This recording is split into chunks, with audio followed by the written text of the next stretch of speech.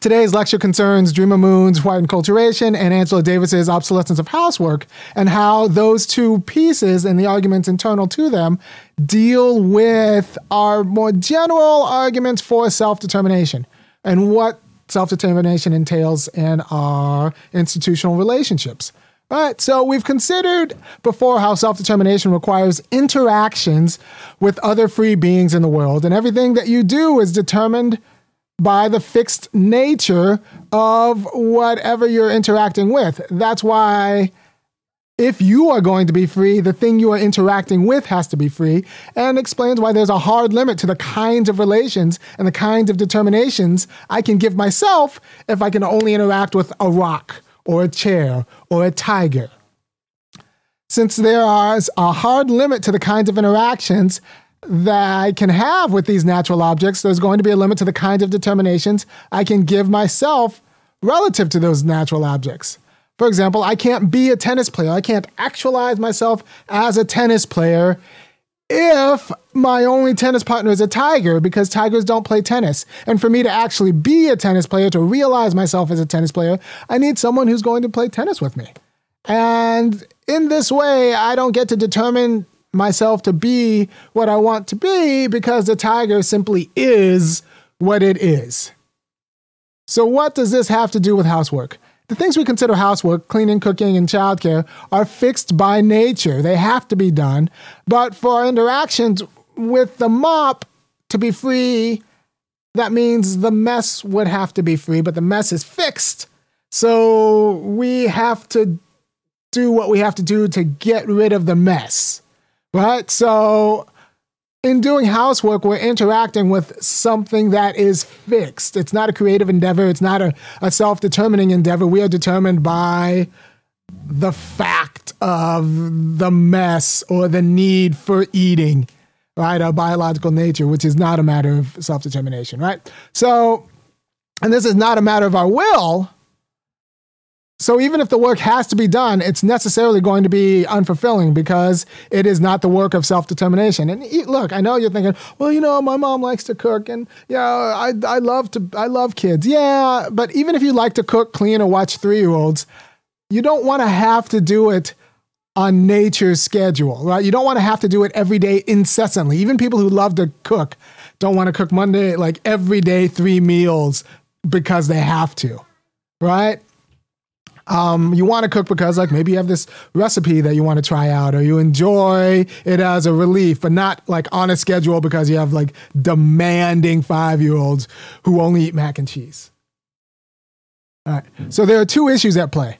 A lot of this housework is off the market, and in a market-based society, it's not even considered work. And that's what Davis talks about. But the big issue, and since it's off the market, we have to take this issue seriously, is why is it so primitive?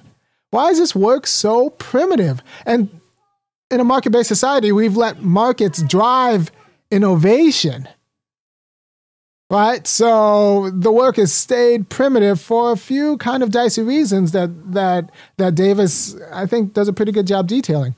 And housework is necessary, but it's uncreative because you're dealing with the fixed nature of the mess or the fact of animals having to eat. But it's uncreative. So what have we done with other necessary but uncreative things? We've socialized them, subsidized them, and industrialized, and more importantly, and the most importantly, we've industrialized them. For example, meals. How much easier would it be if everyone had like a voucher, and with this voucher would pay for 80% of a private chef who would deliver meals for 6 families in the neighborhood? And you're thinking, why would that be better? Look, I don't know if you've done industrial cooking, but if you're in an industrial kitchen with like all of the infrastructure and the knives and everything, bigger pots, cooking for 9 or 10 and cooking for 69 or 70, there's a difference, but like not that much. After about like 8 or 9, we're just talking about like more potatoes and more tomatoes and more cans. And so it's not 10 times the work to cook for 70 as it is to cook for 7. It's, 1.5 and 2 times the work. If you have the infrastructure, right? It's more chopping. But it doesn't take 6 times the effort. And That means a chef could deliver these meals with leftovers to all the families, and all the families would have to do is find 5 other families that all share the same dietary preferences. And this way, everybody gets the equivalent of a home-cooked meal, and you don't have to worry about the salt or the shortcuts that are driven by a profit motive, finding shortcuts and little additives and addictive substances, screwing up your, quality of the food. Right, so that would be kind of a conception of industrialized meal prep. But remember, it used to be the case that people took their trash to the heap themselves or burned it themselves as a matter of personal responsibility. But now we've industrialized it, and it's better. We have professional sanitation workers who go from house to house and, gather your trash. And that's a better way to live. It actually enables us to be freedom, and it's sponsored by the state. So would house cleaners be that much different? An efficient team of 3 unionized, well-paid people going from house to house once a week. That, Davis says actually that would be better. It would be actually an institution of freedom, right? Davis argues that an efficient team of well-compensated cleaning experts, you tax, and then this is where we put tax money to, going from house to house, would be a form of industrializing labor that is fundamentally unfulfilling, right? Sometimes you like to clean, but you don't want, especially if you have kids, there's always mess. There's always more laundry. I suspect, I have 3 kids, but I suspect that after 5 or 6, you could always be doing laundry. Laundry. The laundry could always be going, right? And it's going to be unfulfilling and that's fixed by the kid's mess. It's not an interaction of mutual willing that I decide to do laundry because we're both emancipated from our, nature. And so we decide to do this activity. It's not going to be the case. Laundry is something that has to be done. And if you don't know, laundry is a huge time suck. Before the automated washing machine, laundry could take 30 hours a week, man. The process of it, and if it's really primitive. So we need to further industrialize housework in a way that's serious and takes it seriously as something that's necessary for self-determination, the socialization and industrialization of housework. All right, so I suspect you have all sorts of feelings about this. And, I don't know, sit down with your parents, have them watch this video. And she says even the strategy of just making sure that each spouse does 50% of the work, that doesn't change the fact of it being primitive. We need to industrialize it, socialize it, and subsidize it with professionals and as a matter of freedom. Right? So sit with your parents in front of this video, have them read it, have them read the Davis article, talk about it over quarantine. I don't know. And now we're going to talk about the Dreamer Moon. Now, the Dreamer Moon, it's tricky because I've never taught this virtually. And I'll tell you the truth, sometimes white people have a hard time seeing that whiteness is an ethnicity, not a pigmentation. It's an actual cultural, artifact that we've made and reproduced and institutionalized. And you're just going to have to get over that first step on your own because I can't really hold your hands through it over the internet. But just think of whiteness not as pigmentation, but as a culture. You could go make the harder argument that it's an anti-colonial culture. It's a colonial culture that needs blackness in order, because people in Europe didn't become white till they came to the United States. The Irish were Irish, and then they were white when they got here and started treating black people like garbage. So, and having common cause with other Catholics and Protestants. So whiteness is a cultural artifact. It's a thing. It's an ethnicity.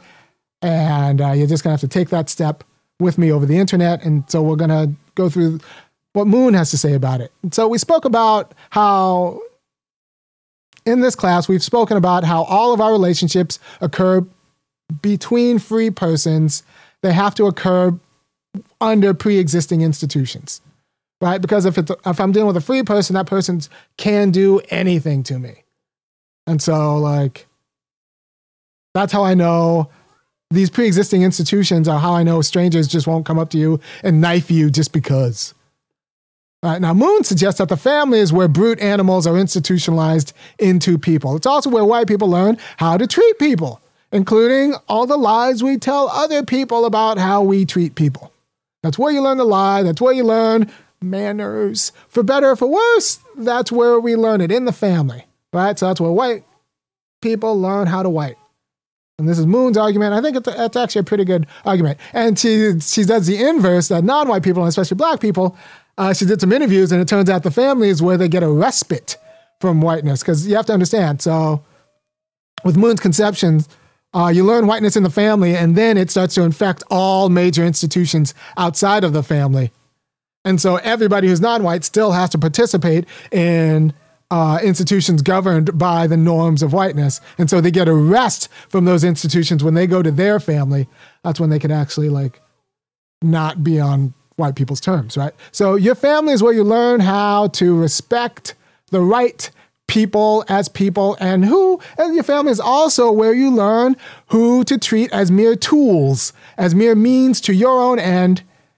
But then it gets reinforced in other institutions and built in other institutions like schools and churches and the workplace. And there's a dark side. And remember, the dark side is that the home is where we learn whose butt to kiss and who to treat on the other side like they're disposable. Right? And so there are two incidents in Moon's piece that I think are really telling. One was the incident where the lady was in a business meeting and the boss made an awful comment and the lady spoke up and she did it, with courage, and all of her colleagues were quiet because they lacked courage. And at the end of the meeting, one of the colleagues kind of came up to her and thanked her, thank you for saying that. That was really nice that you said that. And the lady thought, I could have used you in the meeting. Why thanking me quietly after the fact doesn't help my job, doesn't help the standing, doesn't help the struggle.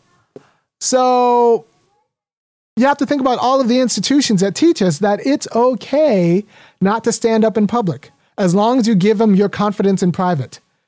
Someone had to teach the colleagues the structures of cowardice, insofar as it's okay that we not back the right person at the time, as long as we tell them privately afterwards. That has to be taught. That's a skill. That kind of cowardice needs to be practiced, and you need to watch other people, your parents or your other parishioners, that kind of hypocrisy and kind of way to conceive of responsible action is a skill, right? And that has been taught, and we have institutions that teach you to talk one way and do another way.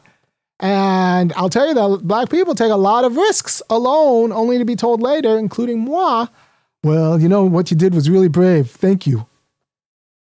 Could have used you at the time, man. Could have used you at the time. So Moon does a good job about talking about how the fear of being alienated from your family does a lot of work on policing the boundaries of whiteness and does a lot of work on policing your behavior. So you find yourself doing dicey things because if you revolt, for example, you tell your bumptious uncle to hush, your membership in the institution of your family is jeopardized. And that means jeopardizing your inheritance. That means jeopardizing a lot of the perks that come with, depending on who you talk to, whiteness, right? So are you willing, who teaches you not to jeopardize those perks for the sake of justice? That is a skill. And so you're dealing with that ideology, and that ideology is transmitted. For Moon, she sees it transmitted through the family and then kind of metastasizing from there and going to other institutions. But you have to think that all of these kind of habits of cowardice and courage and what we think of as appropriate behavior are taught to us and institutionalized. And maybe it's what does the family do in terms of that? And Moon thinks it's central. And also, the next step that Moon doesn't make, that means if you're going to dismantle that means we need to start talking about how we're going to dismantle the family. I'm just saying that's just the next step. And not just dismantling. There's this famous report called the Moynihan Report, came out in the 70s, about how the problem in America, the problem with black people is the black family. So it's like the Negro family as the case for renewal. It's a big influential report that says like, you know, all of the problems in the hood have nothing to do with you know, artifacts of white supremacy and terrorism. It's all to do with like black family structure. And very influential report.